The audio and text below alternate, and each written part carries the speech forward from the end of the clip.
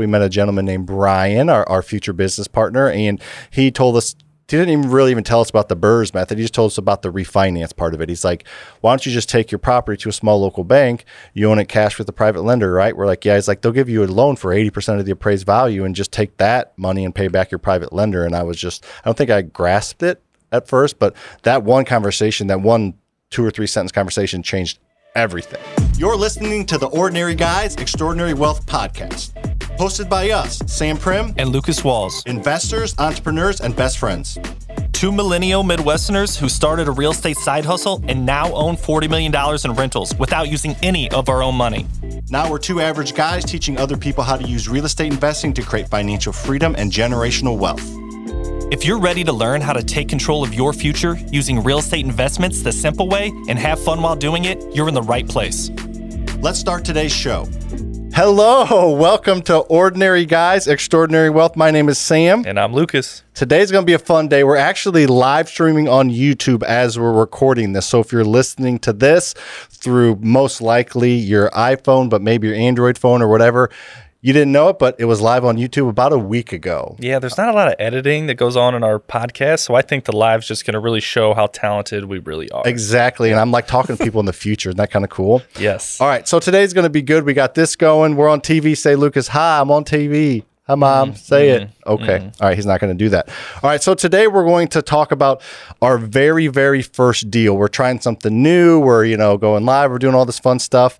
And I thought it'd be a good episode to take a step back in time and talk about our very first deal. Because when I say, we own $40 million in real estate, or actually say I own it, but we own it, $40 million in real estate, that's not super relatable. Right.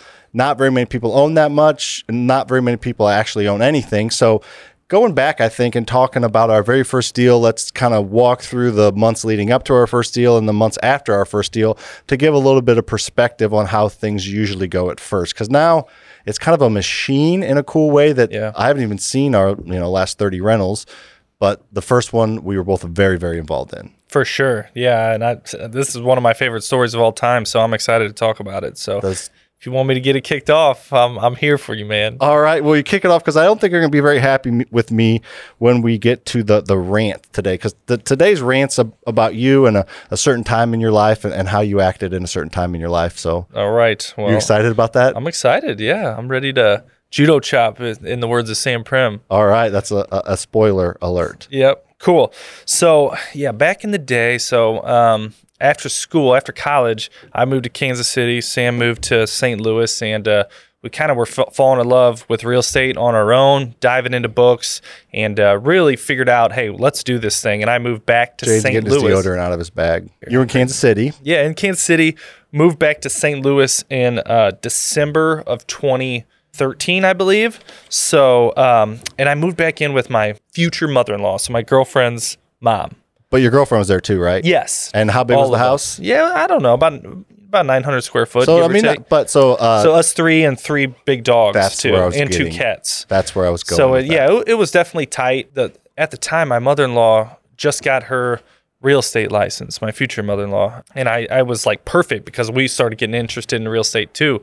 So we would look on the MLS. I was like, didn't know what the MLS was, and if you don't know what it is now, that's okay. It's just where like this, I don't know even how to describe the MLS, but it's all the data that agents have access to. It's on the interwebs. On the interwebs, all the listings and stuff. So that's where the only way we knew how to find deals. And back at the beginning of 2014, there were a lot of deals out there, a lot of foreclosures, a lot of bank-owned properties. So we would sit in her kitchen, like stay up late at night and just like fire off these offers and figure out what we're going to go look at the next day.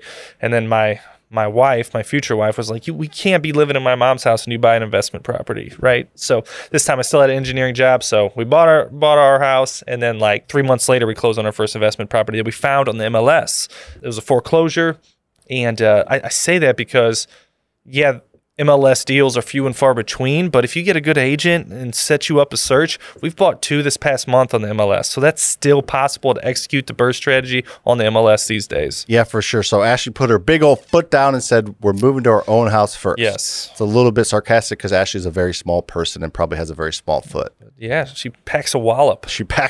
I like it. So we got into real estate a little bit or talked about it. And then, we decided we were going to do it, and being, a little bit more prepared. We're not like just crazy and jump. We started an LLC to get the ball rolling. So people ask me, should you start an LLC or not? I always say yes.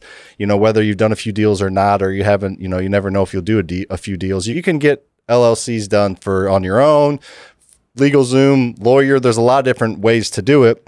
We'll talk about how we did it, but I think having an LLC is important. I think you're gonna, you can say you're a small business owner. You're gonna make logos. You're gonna make an email address. You're gonna make business cards, whether you really use them or not. You're gonna do it, and it's just fun. It makes it more fun to me, as well as it makes you treat it more like a business. If it's a side hustle with not an LLC, or using your personal funds and this and that, and it's kind of like a little bit of just all over the place. But if you start an LLC, business bank account, business credit card, like all these things, it just feels more real and more exciting to me. So I think just your actual mindset and like what it does for you, I think it's super important to start an LLC, not just the legalities or the accounting reasons. So we started ours, you remember the month? April of 2014. Yep. And where were we? Do you remember? We were at Cyberg's. It was a bar we were at before a softball game. Yeah. A softball game there in Chesterfield, Missouri. We ended up winning that spring league that year. I remember that. We were pretty talented. We were, come on now. Yeah, Chesterfield, men's softball league. We were so talented. I was just such a dominant pitcher. You were so good. Floating it in, letting them crush it to me at third over there. Yeah. But anyway, so we had a few drinks in us. So we started our LLC. We tried, I remember specifically, we tried WP Properties. Your name is Walls. Last name is Walls. My last name is Prim. So we tried WP Properties LLC. That was taken. We tried WP Investments. That was taken. So we're like, well, it's Walls and Prim, so let's just do a WAP Properties LLC. This was 2014. And it's an unfortunate name that we picked. Or fortunate, depending on, all press is good press kind of thoughts. So it was not ideal because we called it WAP, and that is a derogatory term for Italian Americans. That's actually WOP, so it's not even spelled the same. But, we got some people not actually mad, but what do you got against Italians? Or, that's a derogatory. Like, no, it's WAP. It stands for Walls and Prim, whatever. That was a little annoying, but WAP. But we tried to call WAP for a while, but not a big deal. But then I think 2019-ish, old Bacardi was I think her stripper name, and then she changed it to Cardi B. But so you did know that about Cardi B? I did. Okay. Well, big fan you are, I know. Probably a subscriber, OnlyFans. She spits hot fire. I do like her music. Anyways, she came out with the song WAP, and it does not stand for Walls and Prims or Waffles and Pancakes. So that was kind of unfortunate on our part. And we ended up we still have that LLC that owns things, but we kind of changed our public facing name to Midwest Properties. It owns like 50 houses. It owns WAP Properties owns like 50 houses. It's our most valuable LLC, has the most assets. Yep. For sure. So we changed it to Midwest Property Group. So anyways, that's just a little behind the scenes BTS, as we call it in the biz. Yeah. So we started our LLC, and then you moved to your new house. Yep. And I was in my house, and we started to make offers. Yeah, started to go and look at maybe, 5 houses a weekend. We looked at a lot of houses before maybe not quite that many, but 4 to 5 houses a week, and we'd make offers on most of them that we saw. And then it took us so April, we started the LLC. May, I moved into my house, so I was free to go take down an investment property. And then I think we found the one we wanted in July. So it took us about 2 months, seeing 4 or 5 houses a week with Robin. It was all in the MLS. Robin's my mother-in-law. Robin Canada. So she would go show us these properties on the weekend or after work some days. And we found the one we wanted in July and closed on it in August. Nice. And what was our plan with that first house, Lucas? Do you remember the plan? Yeah, the plan was to buy it, rehab it, and sell it, and then take that profit and use that profit as a down payment on a rental property. Yeah, because as we knew up to that point, you can, borrow money to buy flips, but that's short term. I remember watching, HGTV and seeing, I think, Christina and Tariq El Moussa with Flipper Flop. I remember them going to like some rich guy or lawyer's house, and he would fund it and they would split the profit with them. So I knew you could borrow money. So we ended up borrowing money from a private lender. We just recorded that episode a couple days ago. So by the time you hear this one, it'll have been out on the podcast network about private lenders. But I knew you could borrow money, but nobody's going to want to give you money for 20 or 30 years like a mortgage. So I didn't know how to do rental properties, and you didn't either, besides putting 20% down cash and bank financing the other 80%. And we did not have the 20% cash at the time. So we ended up buying it with the plans to fix it up. But during that process, we met a gentleman named Brian, our future business partner, and he told us, he didn't really tell us about the BRRRR method. He just told us about the refinance part of it. He's like, why don't you just take your property to a small local bank? You own it cash with a private lender, right? We're like, yeah. He's like, they'll give you a loan for 80% of the appraised value and just take that money and pay back your private lender. And I don't think I grasped it at first, but that one conversation, that one 2 or 3 sentence conversation changed everything. Yeah, and he has some pre-qualifying questions about the property, because not every flip would make a good rental, but this particular one was good at both. It would be a good rental and would have made a good flip. So instead of, having to do 3 separate steps, I guess 2 separate steps, buy a house, flip it, sell it, profit, and then buy a house, put a down payment on, and that's your rental. We could just do that all and cut out half the time and keep that house as a rental, because we were able to buy it at a big enough discount and build in enough equity with adding value with our rehab. So our 20% came from finding it at a discount, adding value, instead of cash on a retail property. Yeah, I think you said something important there. Not every flip makes a good rental, but technically every good rental can make a good flip. Yeah. So you got to have the discipline. I have people, and students kind of all the time say, I want to sell this because I can make 30 grand. Every good BRRRR deal, you're going to have 20, 30, maybe 40% equity. So every good rental property you do with the BRRRR method, you're going to be able to sell it and make 20, 30, 40 grand, maybe even more. So, if you don't need the cash, kind of a side little bar here, you got to have the discipline to not sell them all if you want to keep them long-term as rentals. So it's kind of an interesting thought process. That's what we call Lucas coin turbulence. When me and Lucas have conversations, I just do a lot of sidebars, but when a plane hits turbulence, it's still going forward. It's just a little bumpy. So the conversation is still going in the right direction. I just add a little bumps. I love that. I think there's a lot to that. That equity is so powerful. And I look at it as a delayed gratification, right? You obviously need cash to pay your bills, whether that's wholesaling or flipping or your day job. But if you can delay that gratification to 5, 10, 20, 30 years, that equity is just going to build. Those tax benefits are just going to compound. And you're going to be a lot better spot off than you are in the future if you hold on to that property than you were if it sell it, if it cash flows. Yeah, and we were making an outline for a YouTube video yesterday, and we were just talking about equity. That's the play. Like I was talking to our YouTube script writers and, trying to explain things to them because they're not real estate experts, and equity's the play. That's what you want. Nobody's a millionaire or billionaire, not nobody, but very few people are millionaires or multimillionaire billionaires because of the cash they have or the cash flow they collect. It's because the equity they have in businesses or in properties, usually one of the two. So people become super, super wealthy or really wealthy or kind of wealthy through equity, not through cash. Like Jeff Bezos, richest guy or one of the richest people in the world, he has a lot of cash, but it's through the equity in Amazon, and that's grown over time. It's the same thing with real estate. It can grow over time. Unless you have Amazon, it's not going to grow substantially that quickly. But the beautiful thing about real estate is it grows steadily, and you can multiply it. You can do 50 properties in a year, 10 properties in a year. So that little bit of equity gain you get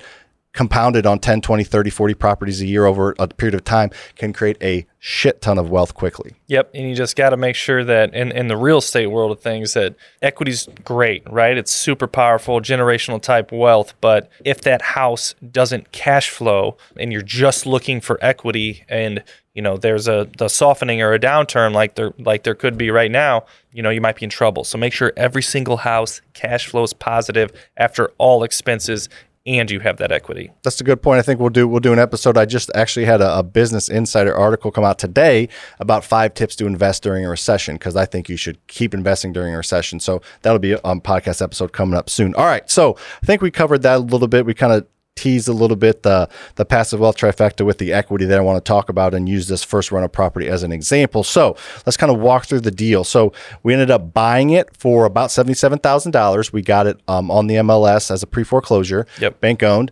$77,000. Our private lender gave us money for that. And then the rehab ended up costing right around $22,000. So we had $99,000 of our private lender, Steve's money in the deal. And again, just go back a couple episodes or 1 or 2 episodes at this point where we talk, and the entire episode's about private lenders and a lot about Steve. So I don't want to, double down on that. So we got the money from Steve, 99 grand. We bought it. We fixed it up. We called during that process. How many banks, I guess, did we call? 25. And how many said yes? 1. Correct. So we were calling, like, I remember calling Bank of America. They're like, what are you even talking about? Yeah. And like these big banks. So we called big box banks. We called, smaller banks, and we just weren't able to articulate what we were doing or didn't have the experience. And it was, 2014 timeframe where, the market was just starting to recover. Yeah. Not even really. Not even. Yeah. So we were told no a lot, but we finally found a bank that said yes, and they did an 80% cash out refinance. So I'll let you take it from here, but the property appraised for 125 grand. So they, to keep it simple, they wrote us a check for $100,000 that we now had a mortgage on at the time at 6%, which everybody freaks out about interest rates. They're 6% now. So 2014, it was the same. And 20-year AM. And a 20-year AM. So it was, it paid off over a short period of time at a pretty high interest rate, but it worked. It was our only option. Yeah. And do you remember what that monthly payment was on that one?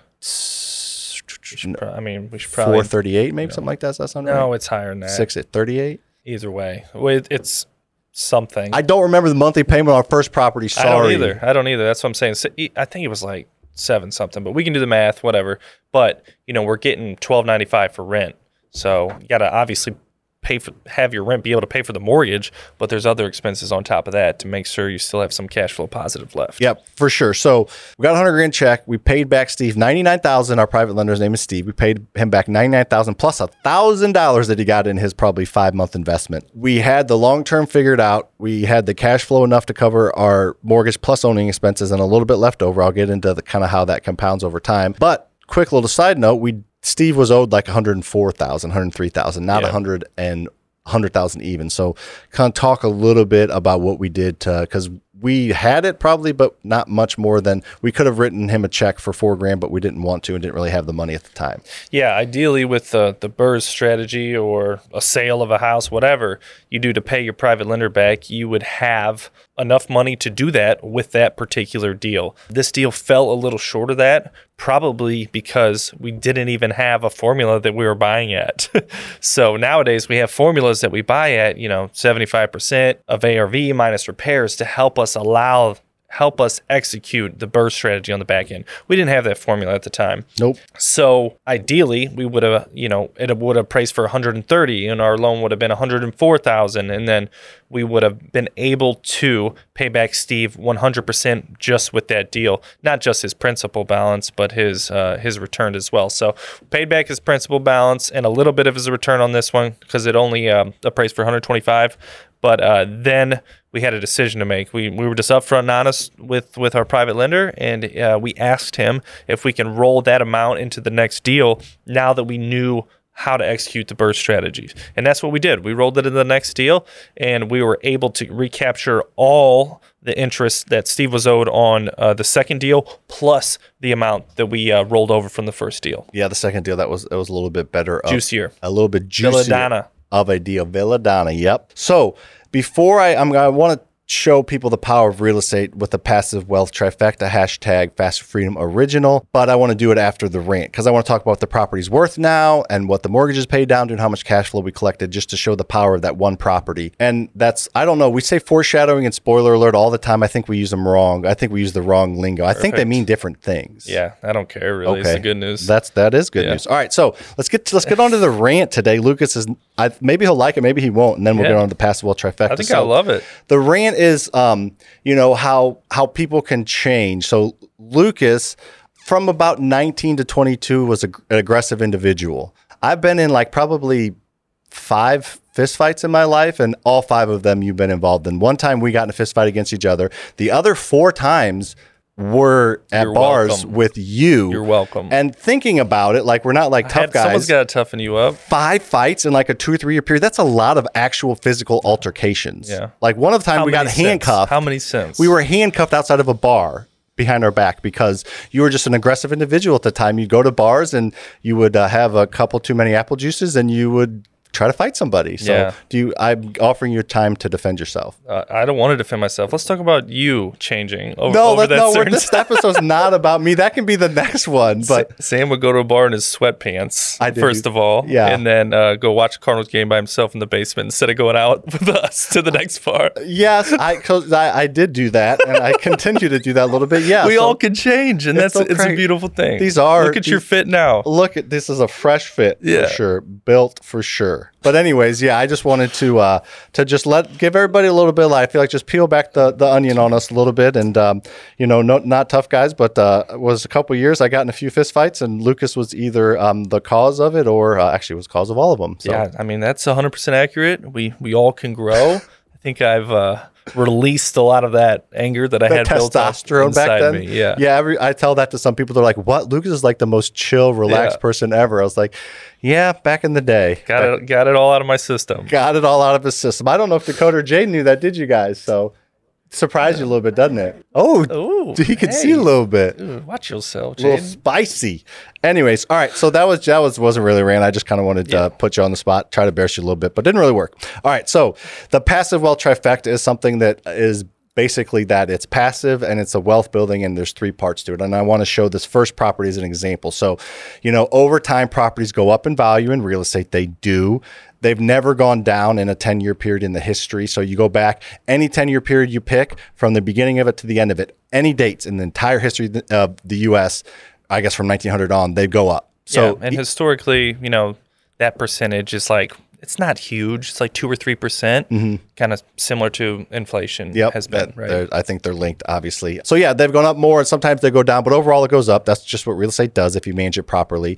And then if you're collecting rent and managing it properly, again, this is assuming all of that, the property mortgage gets paid down. So, you can't see it for the listening, but my right hand is moving up as properties go up in value. My left hand is moving down. That means the mortgage is getting paid down. But that difference is awesome because it's like, those math problems in college, when trains move in the opposite direction, they get far away quickly. So it's similar, like they're working in the opposite directions, but for your favor. And then the other part of the trifecta is cash flow. So for this specific property, it was worth $125,000, 7 years ago.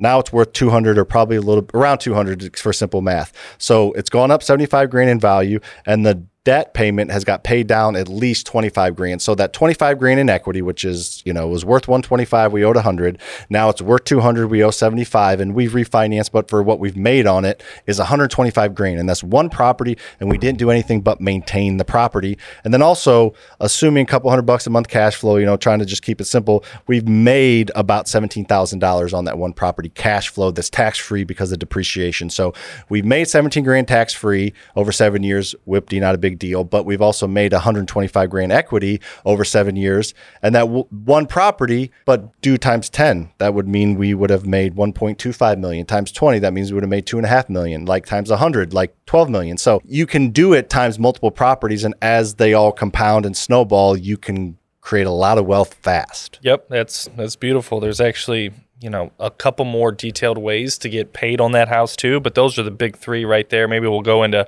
detail, do a separate episode on the trifecta that you call it, but super cool. Awesome. All right. Well, if you have not given this episode or this show a 5-star review, it's not the end of the world, but it'd be a lot cooler if you did. I'm trying to get some hello at the beginning, cool if you did at the end, and Lucas just loves it. But if you haven't given us a 5-star review, we would appreciate that. A review would be great. Yeah, and we'd really like that because we're having a lot of fun with this. It's getting a lot of traction, and we're seeming to get a lot of listeners, and the more reviews we get, the more listeners we get. So we want to keep doing this, and the more we get, the happier Lucas will be, and we want Lucas to be happy. That's true. Yeah. If I'm not happy, happy Lucas, happy life. Right? Yeah, exactly. All right, see you guys on the next one. See ya. Thanks for listening to today's episode. We hope you got some major value from our conversation. If you love what you learn, make sure you like, rate, review the show, and help us spread the word by telling a friend. If you'd like to learn more about working with me inside one of my programs, we'll have those links in the show notes, along with all our social media handles, so you connect with us there for free. If there's a real estate question you'd like us to answer, feel free to send us a message, and we'll cover it in an upcoming show.